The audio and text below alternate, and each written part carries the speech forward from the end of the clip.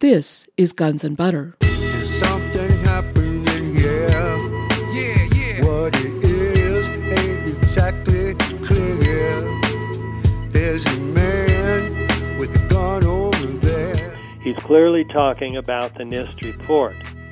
And yet, as I show in my report, they do not give a perfectly logical scientific explanation that takes account of even half of the relevant evidence. They do not take account of the fact that there is molten metal underneath. They do not explain how the buildings came down vertically at virtually free fall speed.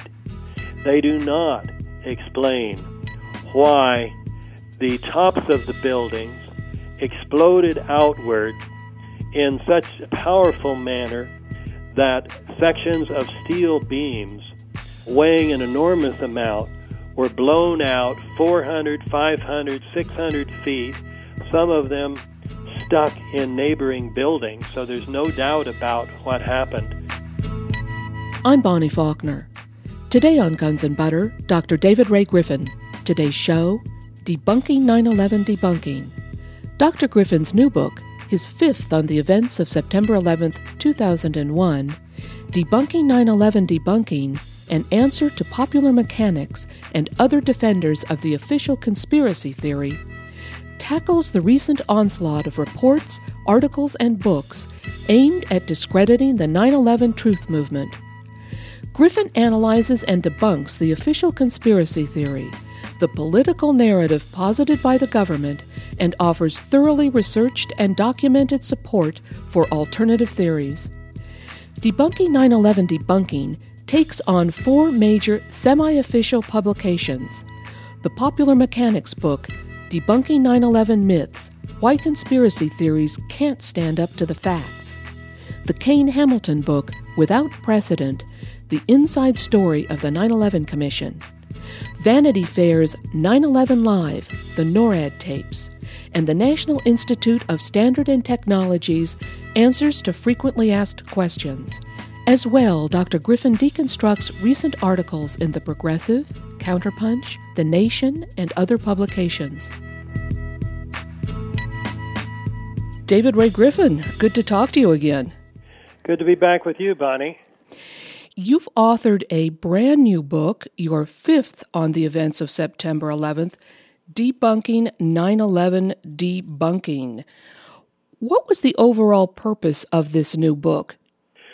Well, prior to 2006, the establishment had pretty much dealt with the 9/11 truth movement by ridiculing us and generally ignoring us, simply ignoring our arguments and not replying substantially to the points we raised.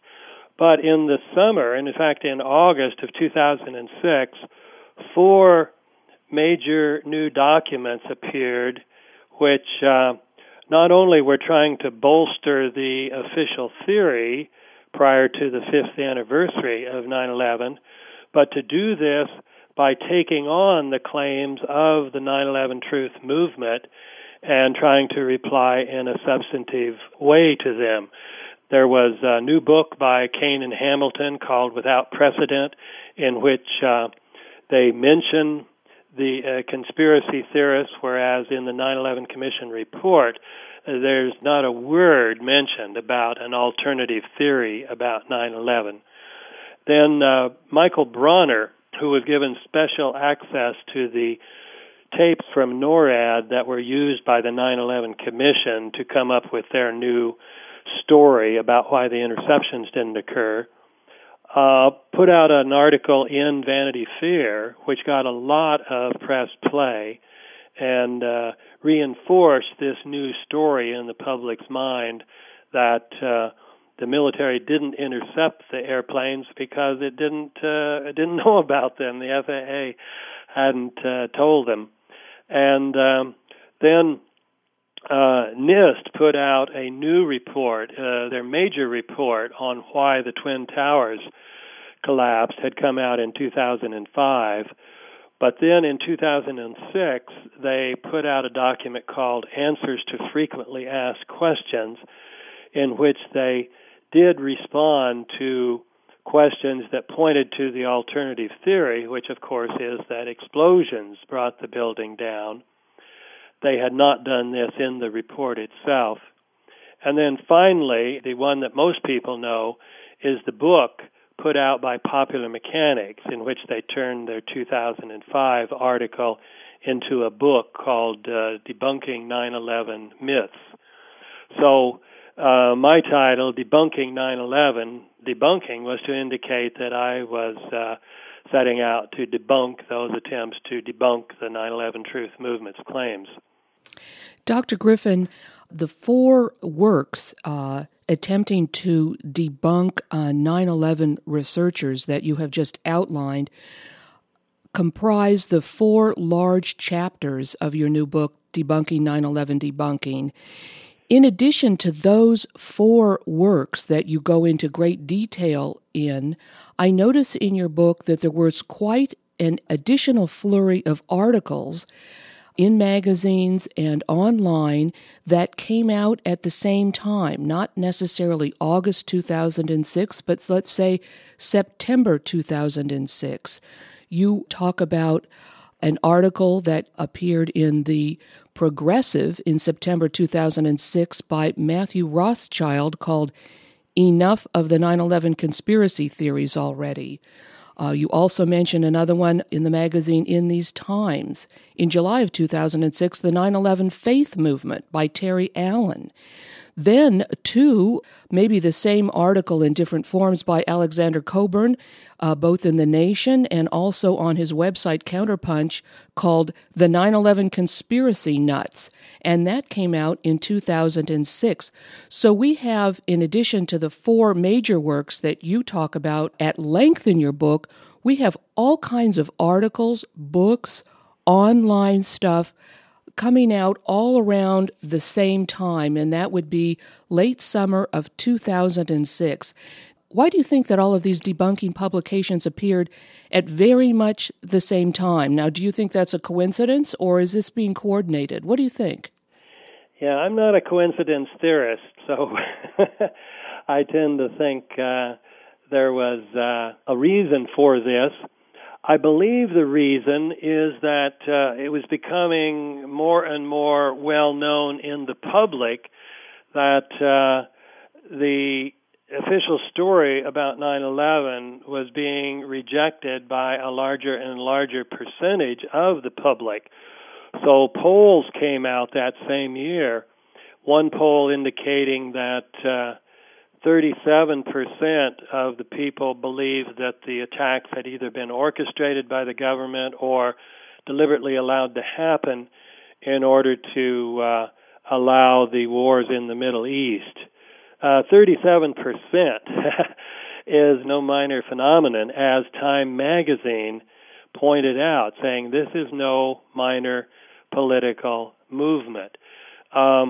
Another poll indicated that asked, do you believe that you have been told the truth about 9/11 by the government and the 9/11 Commission? Only 48% of the people expressed confidence that they had been given the truth. So in spite of the fact that 99.9% of all mainstream coverage has either presupposed the official conspiracy theory or used it to ridicule the alternative theory, less than 50% of the public evidently is confident in the truth of that theory.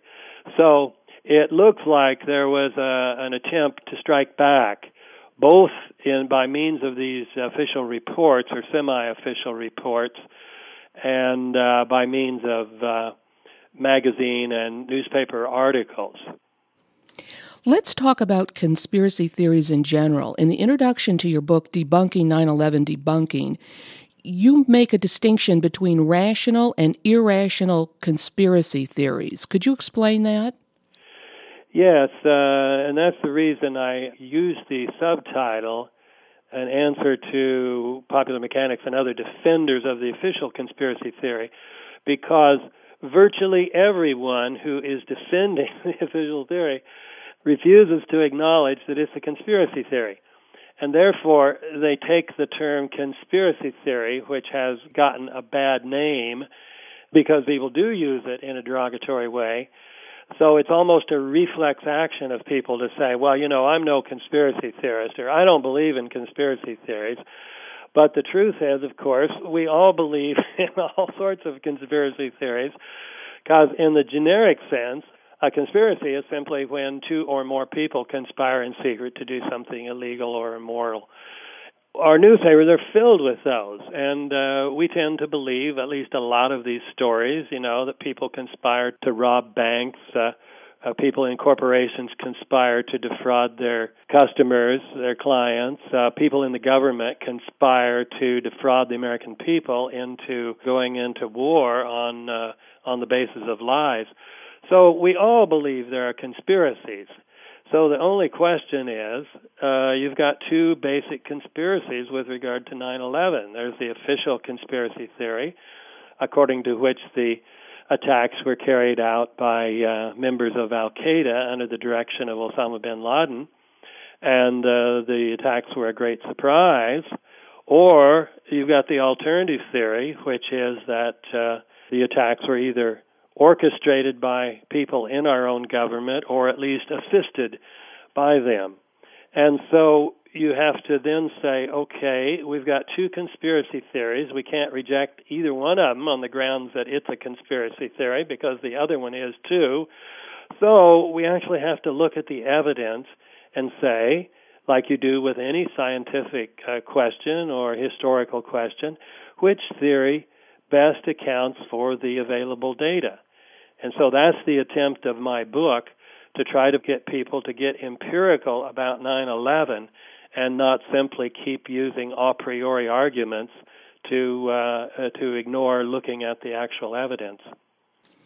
Right, because the official story, the official political narrative that is put out by the government is a conspiracy theory. Well, of course. And so Kane and Hamilton go through their whole book using this term about conspiracy theories, and they actually give 5 very good criteria for what people generally mean when they say conspiracy theories in a derogatory sense. It's things like you start with your theory rather than the facts, and then you use the theory to construe the facts or to invent the facts. Secondly, you ignore all facts that disagree with your theory, and some others, including then disdain for open public debate. And as I show, all 5 criteria that they lay out apply to themselves and the other defenders of the official theory, and not to the leading members of the 9/11 Truth Movement. What the 9/11 Truth Movement does is say, okay, here's the government's theory, and it has these elements, each of which is essential. For example, it was carried out under the guidance of Osama bin Laden. A second element is we know there were hijackers on the planes because of the people who called on their cell phones and earphones and so on. Well, if any of those essential claims turns out to be false, then we've got good reason to believe the whole story is false.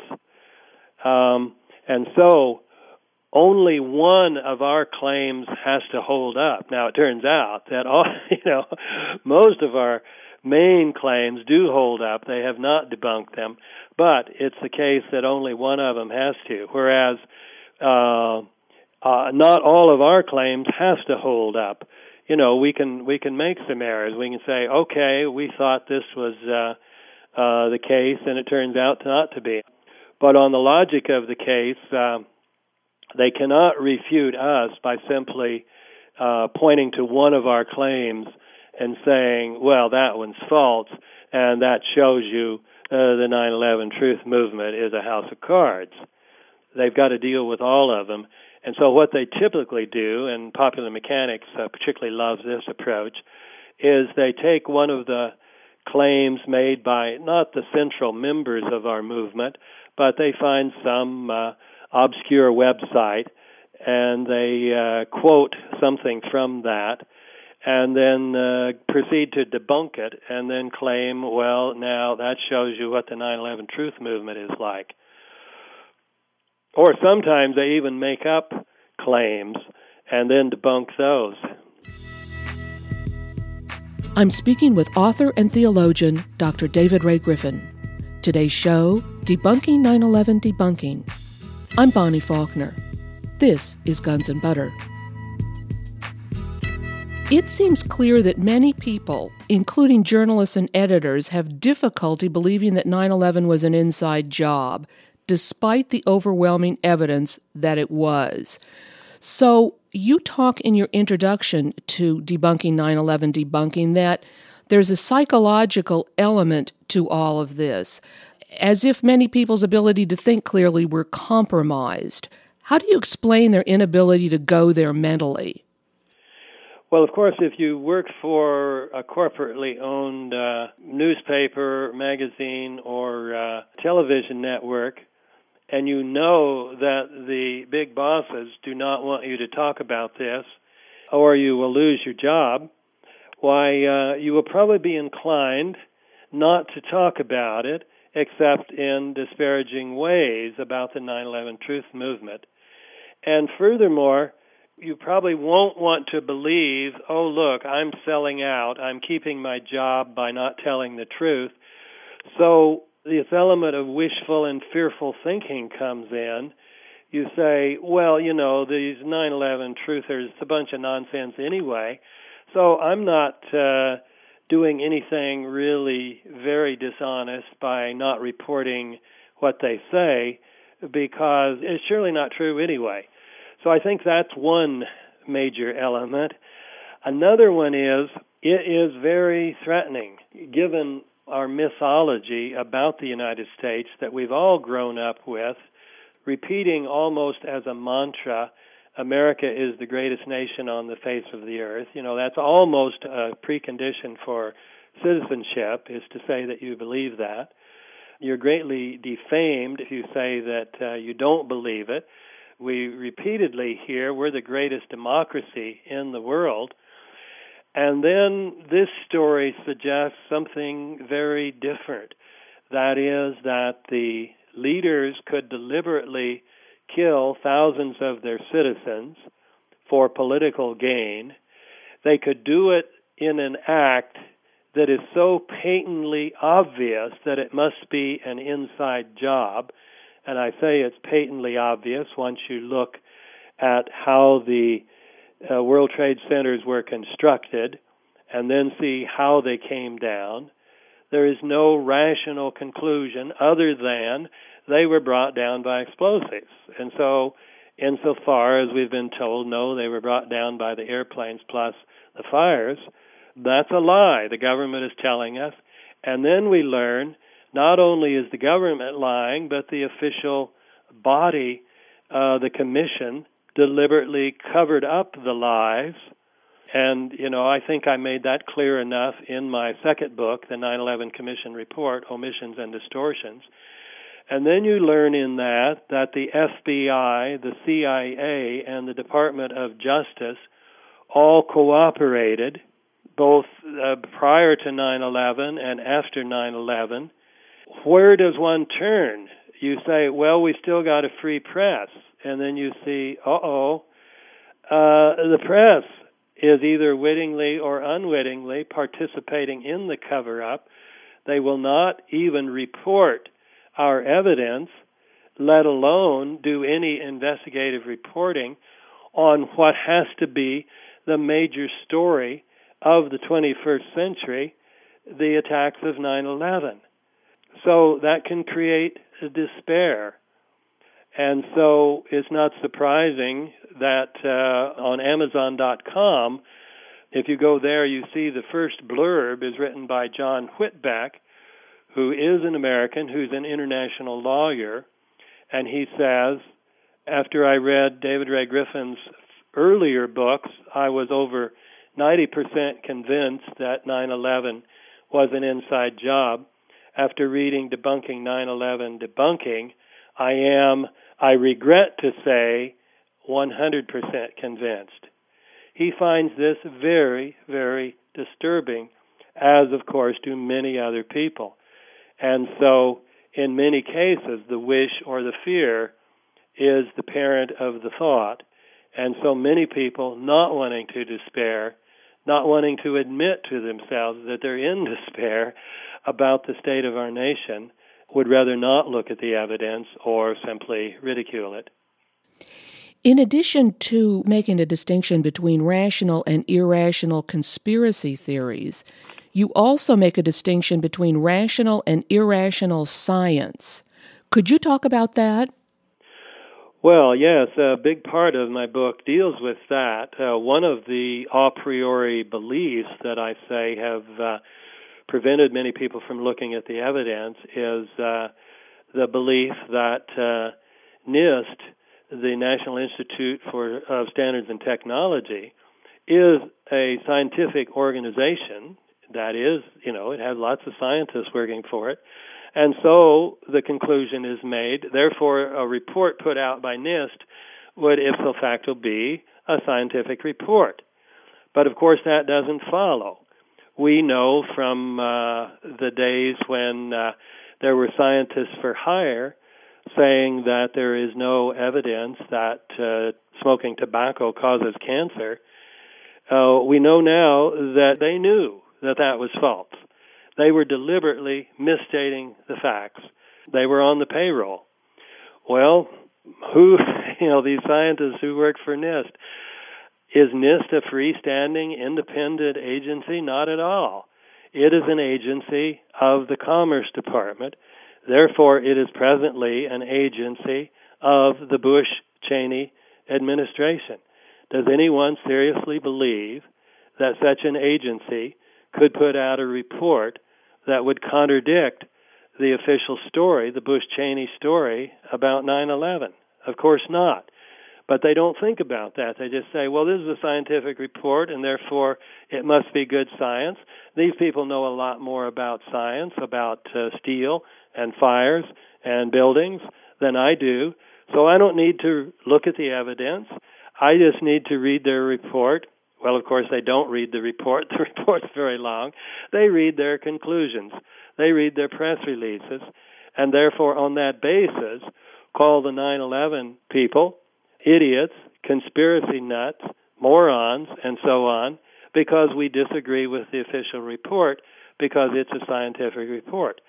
But to be scientific is not sufficient to be written by scientists. It has to actually follow the standards of scientific method. And one of the chief criteria for deciding whether a theory deserves to be called scientific is whether it involves, if this is the appropriate method in this case, inference to the best explanation. Now, best can't mean politically most correct or best from the point of view of the administration. It must mean best in terms of taking account in a self-consistent way of all the relevant evidence. But you look at the NIST report and you see they consistently do not take account of many, many of the central parts of the evidence regarding the disintegration of the Twin Towers. For example, molten metal was found under all three buildings. There is absolutely no doubt about that. You have testimony from many eyewitnesses at the site, including Peter Tully, who was the head of a company involved in the cleanup, Marc Loiseau, who was the head of another company, Controlled Demolition. They both said there were streams of molten metal under the rubble. There are photographs. There are also people on the site, crane operators, saying sometimes when we picked up these beams, they would be dripping molten metal at the end. And what does NIST do? It casts doubt on the idea that there were any pools or streams of molten metal. In fact, John Gross, one of their chief authors, was caught, if it's on YouTube or Google or it's on somewhere, denying while he was giving a public presentation that there was any testimony about molten metal in the rubble. Likewise, Popular Mechanics suggests there wasn't, or they say if there was, and they got this from NIST, that it's more likely that the metal as it was underground in the fire got so hot that it melted then. Well, that's just completely absurd from a scientific point of view. A hydrocarbon fire, as opposed to, say, a nuclear-based fire, requires oxygen. And yet they claim that because the steel was underground and therefore not exposed to the atmosphere, the heat could build up, and Popular Mechanics concludes it could have easily gotten up to the melting point of steel. In other words, 2,800 degrees Fahrenheit, whereas it couldn't have gone into the ground. At the hottest, it could have been 1,800 degrees. So they're going to claim that while it was protected from the oxygen, it increased in temperature 1,000 degrees or over 1,000 degrees Fahrenheit. This is not science. This is propaganda. Now, speaking of bad science, let's talk about your Chapter 4 in Debunking 9/11 Debunking, where you deconstruct Popular Mechanics' new book called Debunking 9/11 Myths, which is based on an earlier article written by a guy named Benjamin Chertoff. Now, this short book made a big impact, judging by how many people claim that it has finished off 9/11 conspiracy theories. It even has a foreword by Senator John McCain that sort of provided an official endorsement of the book. Would you say that the book is a genuinely independent publication? Well, it's questionable. One thing that makes one suspicious is the fact that they go to great lengths to try to disguise the fact that young Benjamin Chertoff is a cousin of Michael Chertoff, the head of Homeland Security. Now, one author who had written about this suggested that, maybe this was even set up. I don't get into this kind of speculation, but one might infer that. And they go to great lengths and even claim that they're not sure. They doubt that Ben is a cousin. This is one of the most hilarious parts of the book, because here's a guy who's on their staff, yet Meggs, the new editor-in-chief of Popular Mechanics, is claiming that his crack staff was able in just a few months to figure out the truth about why the airplanes were not intercepted, why the World Trade Center buildings came down, what really happened at the Pentagon, and so on, and yet they couldn't discover whether a fellow working on their own staff was related to the Director of Homeland Security. They even twist words. The quotation from the man who wrote that story, he called up, this was Christopher Bolin, he called up Ben Chertoff's mother and said he was curious, is Ben related to Michael Chertoff? And she said, oh, of course, he's his cousin. Well, when you read that in Popular Mechanics, it gets transmuted into, she said, it's possible he might be a distant cousin. So there seems to be an attempt through dishonesty to disassociate the book from Benjamin Chertoff. If you look at the cover of the book, the inside cover, you do not see his name mentioned, even though the book, for the most part, is word-for-word repetition of the original article, and Ben Chertoff had said he was the senior researcher for that article. And yet, reading this book, for the most part, you would assume he really didn't have anything to do with it. Another thing that makes this suspicious is that popular mechanics claims that people should trust them because their work is based on 100 years of research into scientific matters. And yet, just prior to when their article came out, there was a house cleaning there. Kathleen Black, who's the head of Hearst Corporation, which owns Popular Mechanics, and who, incidentally, is married to a former CIA and Department of Defense official, fired the long-standing editor and the former editor and some of the other leading people at the staff and brought in, to a great extent, a new staff. Bolin indicates that the changes were quite extensive. So these are not the people that people had grown to trust, and yet they present themselves as standing in this long line of tradition. Another thing, incidentally, that makes this, I can call it a semi-official publication, is that it is endorsed by Condoleezza Rice's State Department as an excellent source of debunking myths about 9/11. I'm speaking with author and theologian Dr. David Ray Griffin. Today's show, Debunking 9/11 Debunking. I'm Bonnie Faulkner. This is Guns and Butter. What did you think of the foreword by Senator John McCain?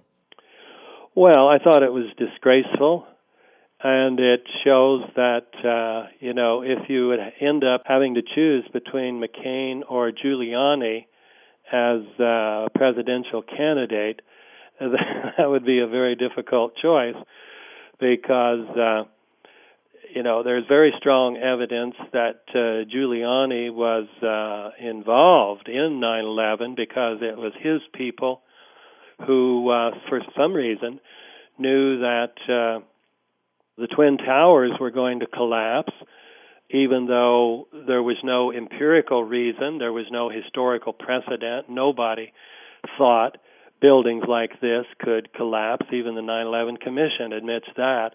And yet, Giuliani's people in the Office of Emergency Management put out the word that the towers were going to collapse. Giuliani said that himself in an interview with Peter Jennings. And then a little later in the day, word starts going around that Building 7 is going to collapse. This word starts going around noon. And when that's traced back, it turns out that word came from the same people. So, with regard to McCain, he makes all sorts of claims for the official story that have been thoroughly debunked by myself and previous researchers. Yet he makes them either with total ignorance about all the facts that contradict them, or else with deliberate restating of things that are false. I suspect it's primarily ignorance. But that's not the kind of person you would want guiding the country, as someone who would write a statement like that without checking the facts himself. He pretty much just takes Popular Mechanics' own word for it, because they like to say, well, we don't speculate, we just check the facts. And that's what essentially McCain says in his introduction. Well, it seems like McCain is taking the same point of view as, say, the Kane-Hamilton book Without Precedent, and that is that it's the same things that he's accusing the 9/11 Truth Movement of that is true of the official story. He claims, Senator McCain claims that, speaking of the two different conspiracy theories, as you refer to them, that McCain claims that the more mundane story should be true. Well, which is the more mundane story? The conspiracy theory about Osama bin Laden or the U.S. government's involvement? That's right. He wants to say that the conspiracy theorists, they're not satisfied with the mundane truth, but he says generally the truth is pretty mundane. So the truth is simply that that Osama bin Laden was able to inspire 19 young men, including some who couldn't fly, to fly these planes through the air, defeat the most sophisticated military defense system in history, strike the Pentagon, which is surely the most protected building on the face of the planet, and then bring down 3 World Trade Center buildings by striking 2 of them and bringing down in such a way that several laws of physics were violated. Now, if that is not a non-mundane story, a non-mundane theory, I don't know what would count as. Whereas, as Paul Craig Roberts has pointed out in his review of my book, what is more mundane than imperialist nations engaging in false flag operations in order to have a pretext to attack their enemies or the people they've declared to be their enemies. So we've done this with the Spanish-American War, the war against Mexico. We did it with the Tonkin Gulf. Japan did it when they wanted to start taking over Manchuria. The Nazis did it when they were ready to attack Poland. This is a mundane story that has been going on for a very long time, whereas the story about Osama bin Laden and the 19 young men, this is an unprecedented story that is simply fabulous when you think about it. Exactly, and Paul Craig Roberts used to be part of the Reagan administration.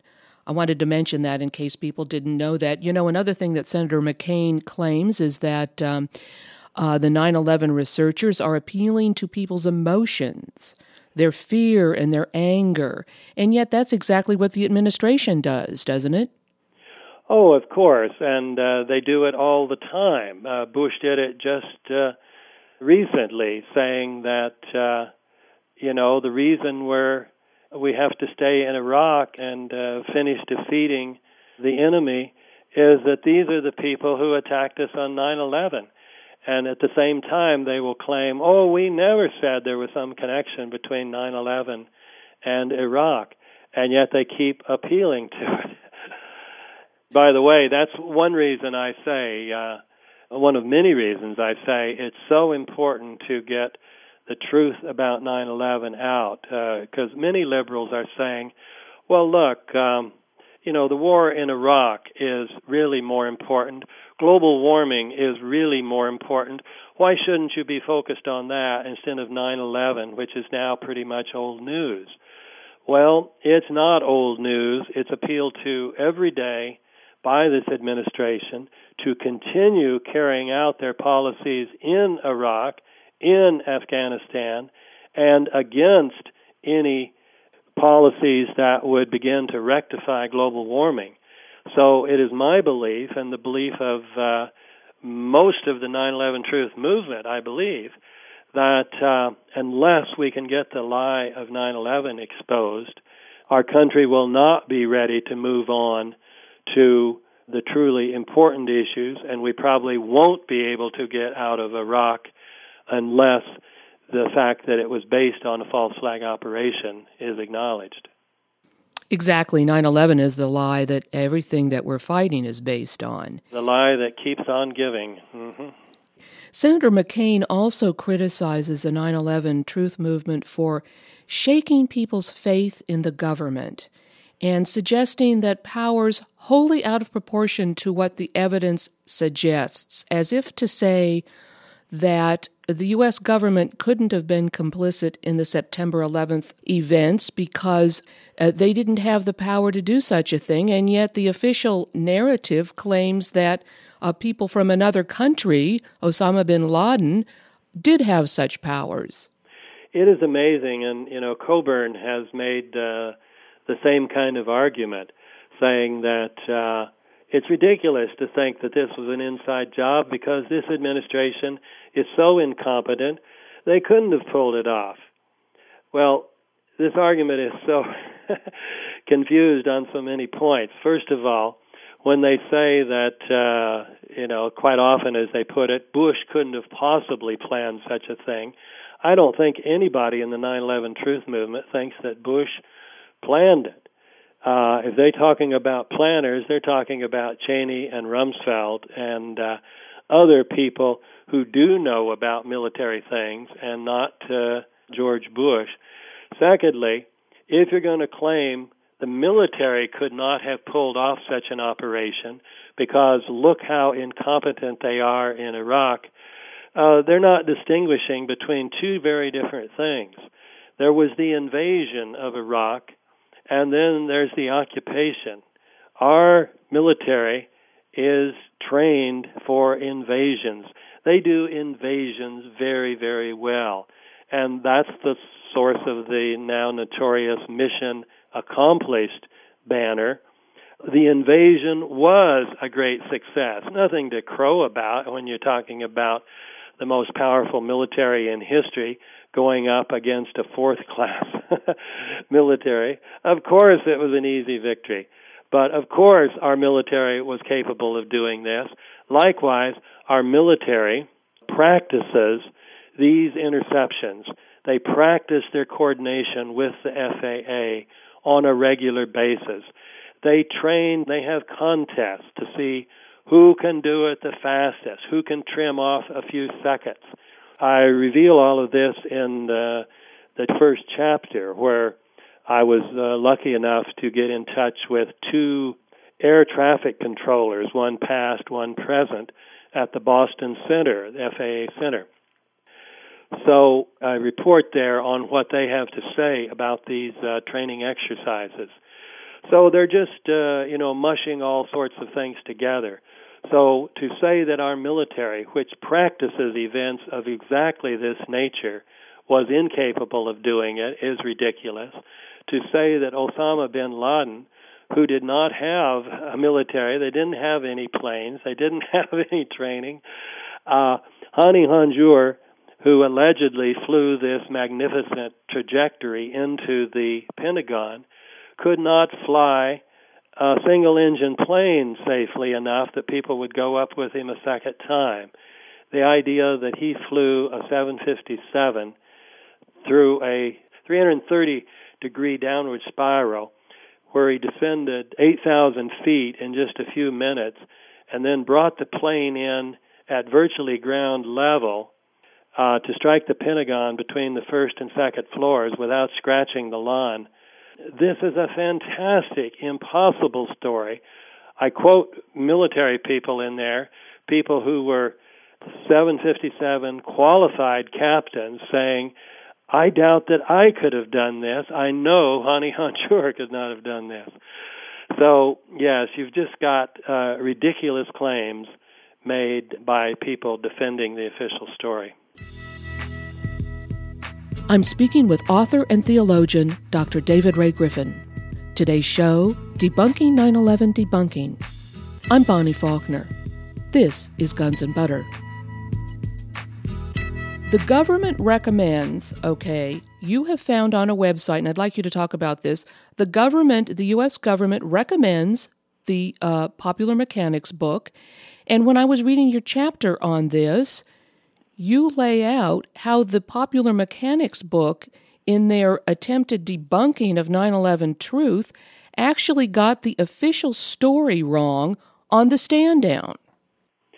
Well, yes, they were not up to date. They evidently hadn't really studied the 9/11 Commission report because they're claiming that the FAA did notify the military about the other flights, not just Flight 11, but Flight 77 and 175.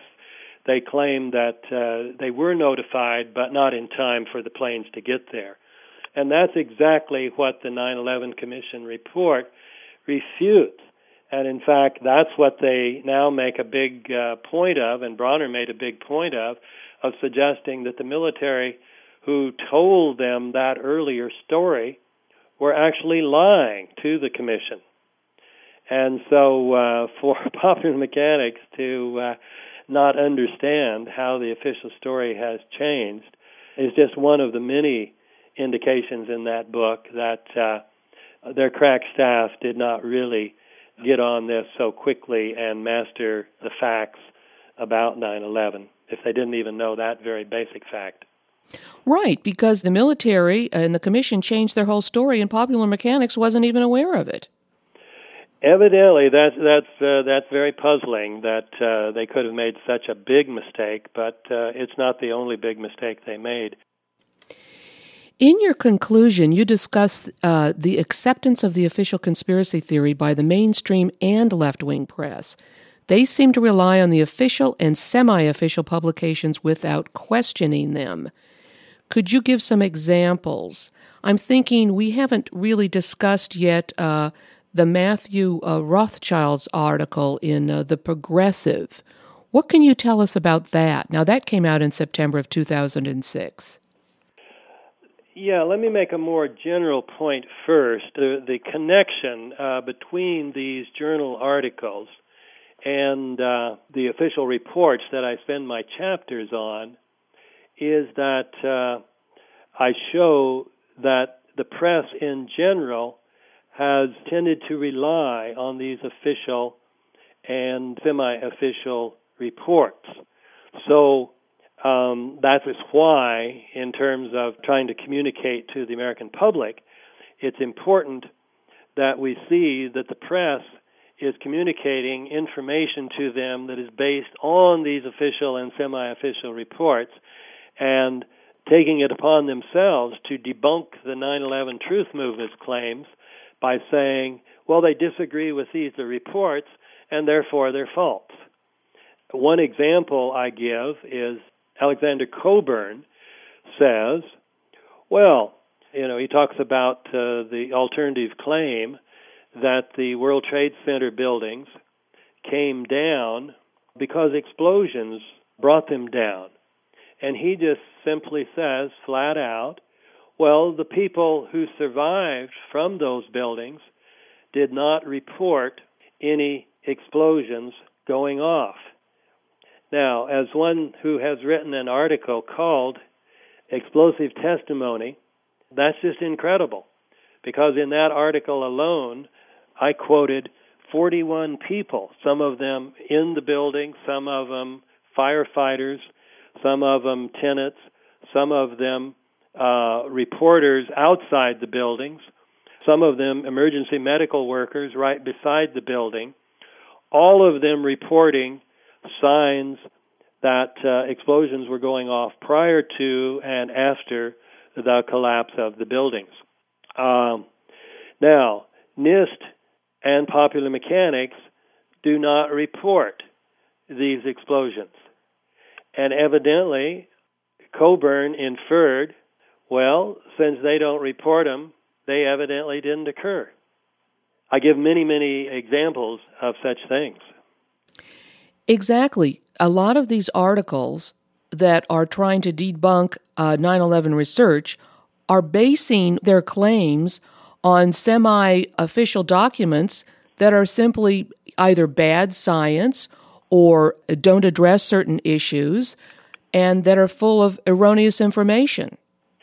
Now, with regard to Rothschild, he says that in his article, enough of the 9/11 conspiracy theories already, that he says our movement says that the buildings were brought down by explosions. Then he simply says, problem is, some of the best engineers in the country have studied these questions and come up with perfectly logical scientific explanations for what happened. He's clearly talking about the NIST report. And yet, as I show in my report, they do not give a perfectly logical scientific explanation that takes account of even half of the relevant evidence. They do not take account of the fact that there is molten metal underneath. They do not explain how the buildings came down vertically at virtually free fall speed. They do not explain why the tops of the buildings exploded outward in such a powerful manner that sections of steel beams weighing an enormous amount were blown out 400, 500, 600 feet, some of them stuck in neighboring buildings, so there's no doubt about what happened. The official theory is, of course, that the only energy was supplied by the fire and gravitation. Fire could not do that. Gravitation is purely vertical energy, cannot count for those horizontal projections. They cannot account for the fact that virtually all the cement and other material in the World Trade Center except the steel was pulverized into very tiny particles. Well, we could go on and on. Rothschild just takes them at their word that they've given a scientific explanation. And actually, he evidently didn't even read the report, because the report itself makes clear they did not explain the collapses. They took it as their task simply to explain how the buildings got to the point where they were poised for collapse. And therefore, they excused themselves from dealing with the actual collapses themselves. The fact that they come down at virtually free fall speed, straight down, which means that almost 300 steel columns would have had to fail simultaneously to come down in a symmetrical, vertical fashion. So he simply doesn't know what he's talking about, and yet he writes this article as if he does, because he's read something about what the conclusions of the NIST Commission were. Dr. Griffin, in the beginning of our talk, we were talking about the psychological aspect of people not being able to go there with regard to the evidence, the research, with regard to 9/11. And in your book, Debunking 9/11 Debunking, you quote former CIA analyst Bill Christensen. He talks about how the research, it hits at the very core of the entire political system. Well, yes, as I was suggesting before, it throws into question, very serious question, our whole system of whether it is now completely broken beyond repair. Democracy depends on the citizens having the kind of information they need to make intelligent judgments about these matters. How can they vote intelligently if they're being systematically deceived? Deceiving them into war, many people are now pointing out that's clearly an impeachable offense. If it isn't, what would be? But clearly, murdering several thousand of your own citizens and then lying about that to use that as the pretext to go to war is many degrees worse. So I've had people say to me, no matter what kind of evidence you give me, I will not believe that, because I simply do not want to live in a country that is that corrupt and has fallen so far from the ideals that I was taught America stood for. Dr. Griffin, is there anything else you'd like to add about your new book, Debunking 9/11 Debunking? I would say the main significance of it is, and how it differs from the previous books. Obviously, it's got a bunch of new facts, and particularly this information that I've learned not only from Robin Horton, but from the Colin Scoggins, who is presently still working at the Boston Center. There's a wealth of information that he has provided. I would say the main significance is the fact that prior to now, as I said, they had rested content with simply ignoring us, or then insofar as they paid attention to the 9/11 Truth Movement, ridiculing us.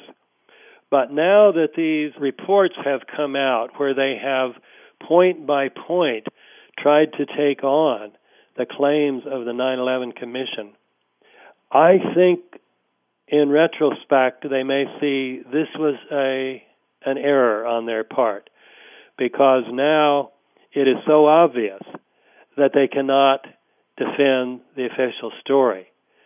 Prior to their trying, people who wanted to believe, desperately wanted to believe the official story perhaps, could do so by saying, well, they could debunk your theories if they wanted to, but why should they stoop to that level? Why should they give you credibility? And, of course, that's what Lee Hamilton had claimed for a long time. People would ask him, say, I saw him on C-SPAN. Somebody said, well, have you responded to David Griffin's critique? And he says, well, no, I wouldn't want to give him credibility. That was probably the better strategy, because now that they have gone to that level and tried to get concrete and deal with the actual charges our movement has made and failed so miserably to defend it, I think it'll be obvious to most readers, except those who are most determined to protect the official story. It will be so obvious that their explanations are so either ridiculous or so refuted by so many undeniable facts that many readers who hadn't before will now conclude, okay, the whole thing is a hoax. They're clearly covering up the truth, and if they're covering up the truth must be that it was an inside job.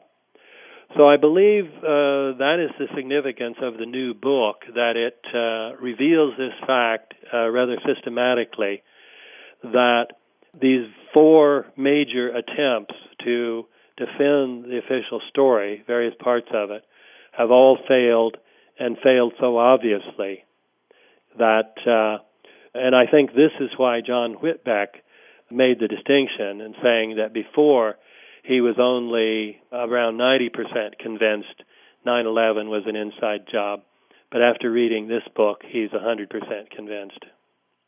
Dr. Griffin, thank you very much. Well, thank you, Bonnie, and thank you for your continued attention to this story. Something happening, yeah. What it is ain't exactly clear. There's a man with a gun over there. I've been speaking with author and theologian Dr. David Ray Griffin. Today's show has been Debunking 9/11 Debunking. Dr. Griffin's new book, his fifth on the events of September 11, 2001, Debunking 9/11 Debunking, an answer to popular mechanics and other defenders of the official conspiracy theory, tackles the recent onslaught of articles and books aimed at discrediting the 9/11 truth movement.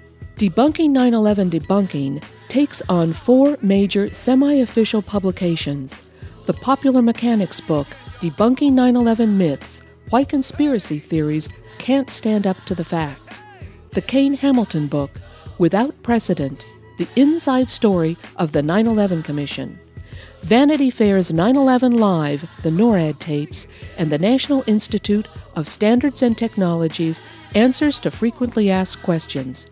Dr. Griffin's books are available at Amazon.com. Today's show was co-produced by Todd Fletcher. Guns and Butter is produced and edited by Bonnie Faulkner and Yarrow Mako. To leave comments or order copies of the show, email us at faulkner@gunsandbutter.net. That's faulkner@gunsandbutter.net, or visit our website at www.gunsandbutter.net. Hey yo, these are some serious times that we living in, G. And a new world order is about to begin. You know what I'm saying? Now the question is, are you ready for the real revolution, which is the evolution of the mind? If you seek, then you shall find that we all come from the divine. You dig what I'm saying? Now if you take heed to the words of wisdom that are written on the walls of life, then universally we will stand, and divided we will fall, because love conquers all. You understand what I'm saying? This is a call for all you sleeping souls.